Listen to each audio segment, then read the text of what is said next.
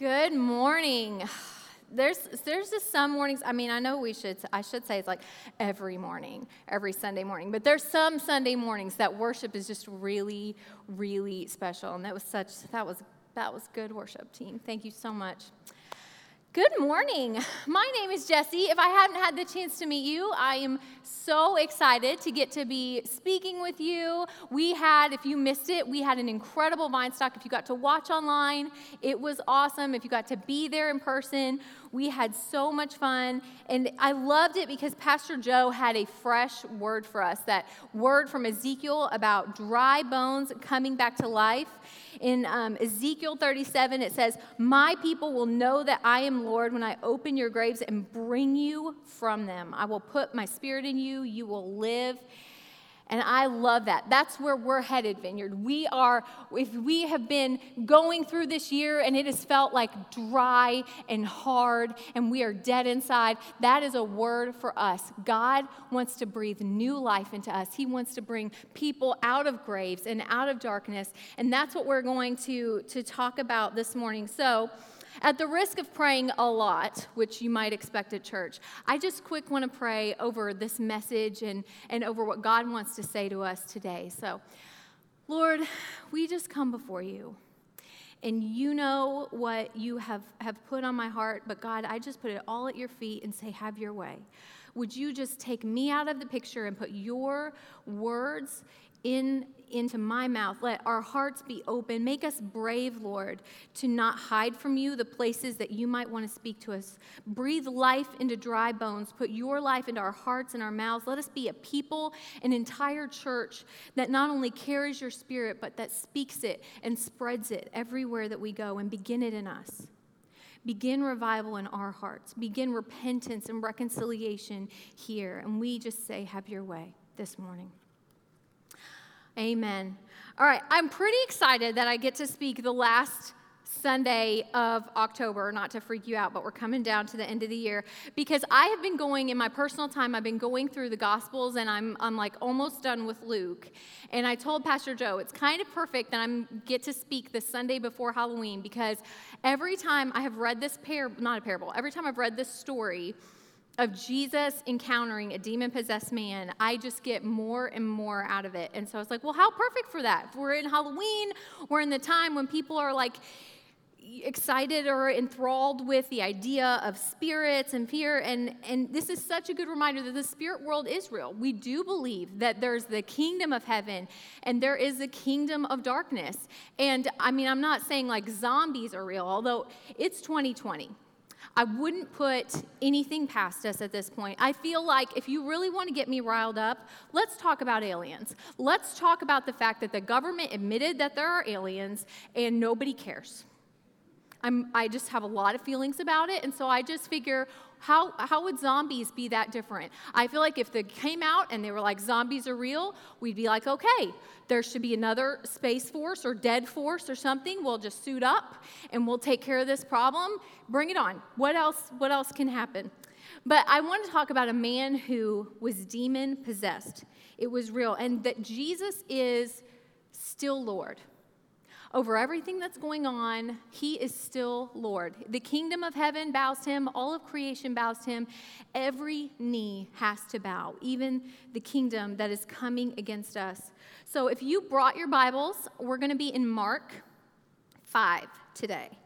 And if you didn't, we're going to have it on the screen. All of our scriptures are always there. If you like to take notes, this is going to be a great time for that.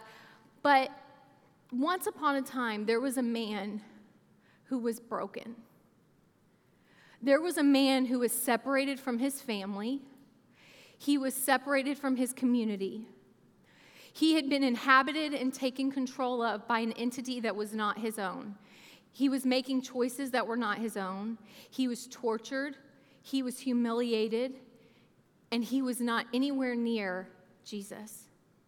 And Jesus knew about that man and went and saved him. That's our story today. In Mark 5, Jesus and his disciples, they went across the lake to the region of the Gerasenes. When Jesus got out of the boat, a man with an evil spirit came from the tombs to meet him. This man lived in the tombs, and no one could bind him anymore, not even with a chain. For he had often been chained hand and foot, but he tore the chains apart and broke the irons on his feet. No one was strong enough to subdue him. Night and day, among the tombs and in the hills, he would cry out and cut himself with stones. And when he saw Jesus from a distance, he ran and fell on his knees in front of him. He shouted at the top of his voice, "What do you want with me, Jesus, Son of the Most High God? Swear to God that you won't torture me." For Jesus had said to him, "Come out of this man, you evil spirit." Then Jesus asked him, "What is your name?" "My name is Legion," he replied, "for we are many." And he begged Jesus again and again not to send them out of the area. A large herd of pigs was feeding on the nearby hillside, and the demons begged Jesus, "Send us among the pigs, allow us to go into them." He gave them permission, and the evil spirits came out and went into the pigs. The herd, about 2,000 in number, rushed down the steep bank into the lake and were drowned. Those tending the pigs ran off and reported this in the town and countryside, and the people went out to see what had happened.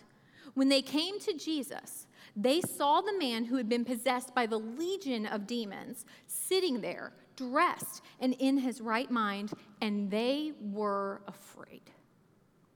Those who had seen it told the people what had happened to the demon-possessed man and told about the pigs as well. Then the people began to plead with Jesus to leave their region. As Jesus was getting into the boat, the man who had been demon-possessed begged to go with him. Jesus did not let him, but said, "Go home to your family and tell how much the Lord has done for you, for he has had mercy on you." So the man went away and began to tell in the Decapolis how much Jesus had done for him, and the people were amazed. So one of the reasons I think I like this story so much is because this is not a Jewish community. This is not a Jewish man who Jesus spends most of his time teaching. This is just a person who is actually on the opposite side of a lake from where Jesus is teaching. This is a Gentile area, and we know that because they are taking care of what? Pigs. Pigs are unclean. So one pig would have been bad enough. But if you've got 2,000 pigs, we can be pretty sure that you are not Jewish because you had no reason being around them. We don't eat them. We don't have anything to do with pigs. And Jesus is teaching to the Jewish people and telling them parables and telling them about the kingdom of God. And then all of a sudden, he decides to get into his boat and go across the lake to this random area that is filled with Gentiles. And on the way there, that's when we see the storm come up, and the disciples are like, we're going to die, save us. And Jesus is sleeping, and then he wakes up and he says, "Peace be still," and then they're there. So, by the way, if you're taking notes, just because a storm comes up when you're on your way doesn't mean you should stop. It doesn't even mean you should freak out. Maybe it means you should just say, "You know what? Peace be still. I'm on a mission." That was for free. That wasn't even part of my plan. You're welcome. But I love that reminder. Nobody else knew about this man. He's nothing special, but Jesus knew. Jesus knew that across this lake, there's a man who is broken and hurting and being tortured and humiliated by the kingdom of darkness, and he's going to go rescue. As I was preparing this story last week, a friend of mine came over for coffee, and she was telling me about an episode of a TV show that she watches and how there had been a series of questions that a doctor had asked a patient, and it was really speaking to her, and God was using it, and it was Grey's Anatomy. And I'm like, I watched Grey's Anatomy is like 37 years old. I don't even know what season they're on. I know I watched it when I was in college, and now I'm hanging out with college people, and they're watching it. But dadgummit, if they weren't really good questions, and so I texted her later, and I was like, "Listen, just tell me about it. I don't want to watch the episode, but tell me about it." And God did really use it. Of course, there's an accident. There's a big dramatic surgery, and the patient has to wake up, and then the doctor's going to say these 3 questions so the patient can decide what they want to do with the rest of their life. And these are the questions I think God has for you today. I think there are 3 questions, and I don't know if you feel like you have been in a car crash. 2020 has just been a car crash, and you are waking up and trying to figure out what you're going to do from here. I don't know if you feel like everything's been going totally fine, but this is what I know. God wants you to think about to answer these questions today. So let's talk about number one. Do you know who you are? That's a valid question to ask a person when they're waking up. And the first thing I thought about was The Office. When, if you're familiar, Jim's always pranking Dwight, and there's that one episode of The Office where he comes in and he's dressed as Dwight, and he sits down and he's like, which bears are best? Bears eat beets. Bears, beets, Battlestar Galactica. And then Dwight's like, Michael, identity theft is not a joke, Jim. And it's my favorite because identity matters. Do you know who you are? We put a lot of emphasis on identity. It's what makes us special. It's what makes us singular. When people are born, they get fingerprinted. We measure them. We give them a legal document. We name them. You get a social security number. This is who you are, and this is what makes you different from everybody else. You matter. Your identity, your singular identity, is what shows that you are not just one of the same of a million. You matter. You are different. Our digital identity is something that we protect as well as we can. Aren't you always trying to remember your password? Oh my gosh. We're always trying to prove to a robot computer or to somebody that we are who we say we are, but it's for good reason, so that someone else cannot come in and make a decision for us. That's exactly what demon possession is. It's an entity coming into this man and making decisions for him, trying to take control of him and diminish the divine likeness of God, making him forget who he is. In verse 9, Jesus says, "What is your name?" Who's he talking to? I think he's talking to both. He's talking to the demon, but he's also reminding the man, what is your name? Do you remember who you are? Do you remember that this is not who you are? Naked, living among the dead in tombs, beaten and bruised and separated, this is not who you are. But he doesn't get to answer.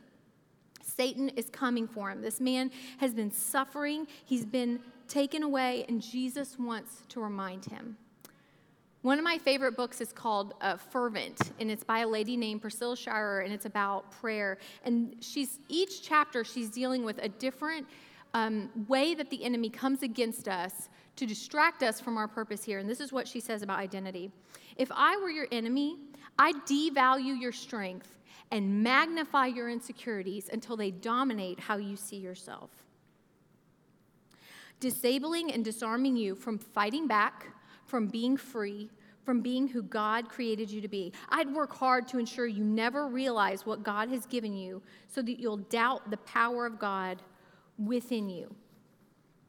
And that strikes me so hard. That is exactly what the enemy wants to do. If he can distract us, if he can make us forget who we are and why we're here, if he can make us think that it's about position or it's about our job or if it's about the things that we do just in our everyday life and consume us with that, then he wins. But that is not what God created us to be. And I have to tell you what God says about you, because I don't know what lies you hear, but this is what God says about you. In Genesis 1:27, you were created in the image of God. In John 1:12, you have the right to be a child of God. Jeremiah 1:5, before you were born, you were known, you were chosen, and you were set apart. 1 Peter 1:9, you are royal, you are holy, you are special to God. You have been called out of the darkness and into the light. John 3:16 says you were so loved that Jesus sacrificed his own blameless, perfect life for yours. And in Galatians 3:18, you are equal. We are equal, and then we are in Christ's family. Ephesians 2:10, you are God's handiwork. You have been created for a special purpose. You are not an accident. You are not a mistake. Romans 8:37, you are more than a conqueror in the power of Christ Jesus. And Psalm 139:14, you are good. Your body is good. You were created good, and God knew what he was doing. And in 2 Corinthians 5:17, you are a new creation in Christ. The old is past, and the new has come. Do you know who you are? Can you answer that question? It is too easy to get distracted and forget that we are not our things. We are not our shoes. We are not the car that we drive. We are not our accomplishments. We are not our career. We are not the choices of our children, of our friends, of our husbands, of our wives, of our parents, of the people around us. We are not a political party. We are not the good works that we do. We are not the shame that we have hidden. We are children of God. We have been created with a purpose. We've been paid for with the highest price. And we are here on earth to love God, love other people, and tell them who they are. Do you know who you are? That was number one. Number two. Do you know what happened to you? This one was a little tougher for me. I was like, well, of course I know what happened. I'm just me. Nothing really happened. But that's not really true, is it? Like, we all have our own story. God has brought us through our own thing, right? Do you know what happened to you? I don't know if you guys know this. I grew up in Oklahoma from ages 8 to 18, so I claim Oklahoma. I've lived in places, but whatever. So you might look at me and think, she probably is really good at riding horses. I am not. I can barely stay on a horse to save my life because I just can't. They don't seem to really agree with me. I almost died twice, and I'm kind of past that. We moved to Kentucky, and I'm not getting on a racehorse anytime soon, so we're good. But the last time that I was on a horse, it didn't go so well for me. I ended up with a concussion, proposed to my best friend who had a very serious girlfriend, and let me tell you something, that is very embarrassing. And I was very thankful that we moved to a different state 4 days later. It's a good time to move. When you accidentally propose to the guy that you've been secretly in love with all through high school, it's just move. Just move. God will take you where he will take you, right? But what happened was they had this big party at the church. We were about to move to Kentucky, and there's horse riding in the back pasture. And I decided, it's been forever. I almost died a few years ago, but this is my time, right? Not my time. So I get on the horse. Of course, I get on the horse that doesn't want to be ridden. So we're clopping along, and as soon as we get into the pasture a little bit, he bucks me off. I remember cartwheeling through the air, and I managed to land on my head, on my side, who knows where, on this giant half-buried railroad tie. The middle of a wheat field, and I hit my head on the only solid object there. So they bring me back into my parents', and quickly realize I have a concussion because I can't remember the last 3 days. I do not remember coming home from church camp. I was very concerned about whether or not my team won, and it was kind of like being inebriated in that I was saying things without a filter. So I was telling him how the coach on my team didn't know what he was doing and wasn't athletic, and then it turned out he heard me say that 15 times. Because as part of my concussion, I would ask about 15 questions and then forget and just start over. So they ended up taking one of my friends, giving her a piece of paper and saying, here's all the questions she's going to ask. Here's the answers. We're done dealing with that kid right now. We got to say goodbye to people. We're ministering. Being a church kid, it's hard. Okay? But that's what it feels like. Sometimes coming out of a season of life that is not easy feels like coming out of a concussion. You're just kind of blinking, and you're like, how did I get here? I just went through this trauma. How did this happen to me? What happened? And in this story, we see the townspeople coming back, and they find Jesus with this man talking in his right mind. Man, I love fully clothed. Some disciple gave him a robe, right? Somebody gave him something. They gave this man his dignity. And I just imagine that he's having this conversation with Jesus where Jesus is walking him through counseling about this is who you really are. This is what happened to you. It's okay. But the question I want to ask, do you know what happened to you, is because if we aren't willing to face the things that have happened to us, Jesus can't heal us. If we're saying, I want to be close to God, I want to be a strong Christian, I want to reach people with the gospel, and we're not willing to say, Lord, if there's some sin in my life, show me, we're not going to grow. We have to be brave and courageous enough to face the dark things that have been hiding in our lives, the dark things that we have held on to, or the trauma that either other people have done to us that are consequences of choices that we've made or have no rhyme or reason at all. But I'm telling you, Jesus, just like with this man, is the one who does the healing. We have to know what happened to us and bring it to Jesus in courage. And then the last question, so we have, do you know who you are? Do you know what happened to you? And then we have a decision to make. Do you want to live this way? It is most certainly your choice. I mean, in these movies you have or these TV shows, you have this person waking up and it's like, we've amputated both your legs and there's a choice between this or that. And do you want to live this way or do you want to live that way? You have a choice. We see two choices being made in this story by the people who encounter Jesus, right? The great sorrow and the greatest gift of God is free will. It is the great gift of the planet, and it is also the great sadness of the planet, because not everybody can be trusted to make a good choice, right? I know I want God to give me free will. I can be trusted to make good choices, right? But maybe I should also be in charge of bad people's free will. That's what I decided. If God would just let some people have free will and then make the decision for the people that are going to make bad choices, everything would be good, right? We wouldn't question God and his goodness because he would just take away the free will of some people, but that's not who God is.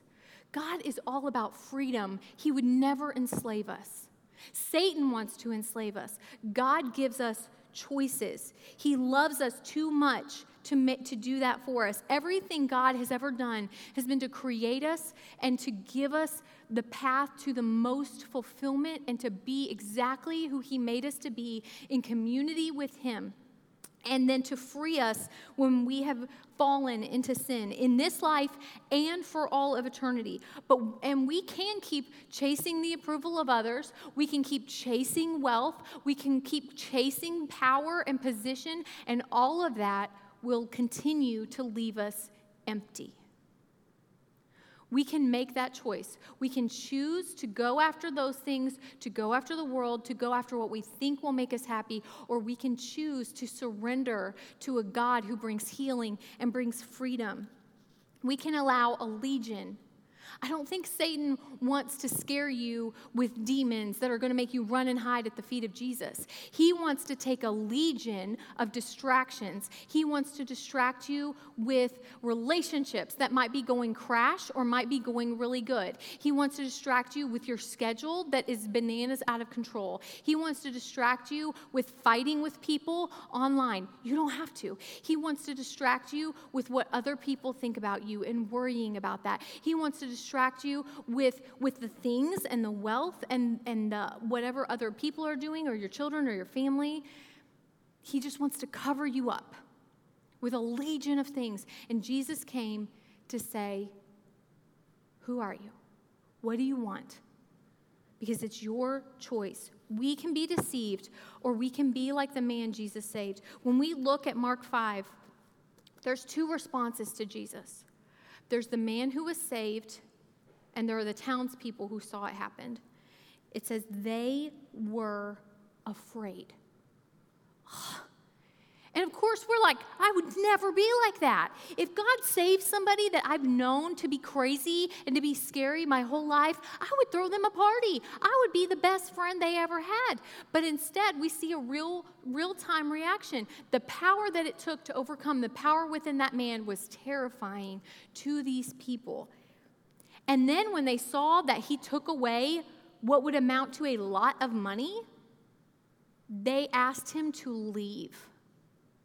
They chose wealth, they chose comfort, they chose normal over the miraculous, over freedom, over what Jesus offered. That's one choice. But then you have the man who was saved. And he begged to go with Jesus, and that has always broken my heart. That I want to go with Jesus. He wanted to go with Jesus, but you know what? Jesus knew he had a job to do. This man was a Gentile. If he went back with Jesus, it probably wasn't going to go so hot among the Jewish people. That's one thing. That's one small reason. But the bigger reason is this man could go minister to the people around him like nobody else could because they knew his story. And I love that this man isn't living like a Jew.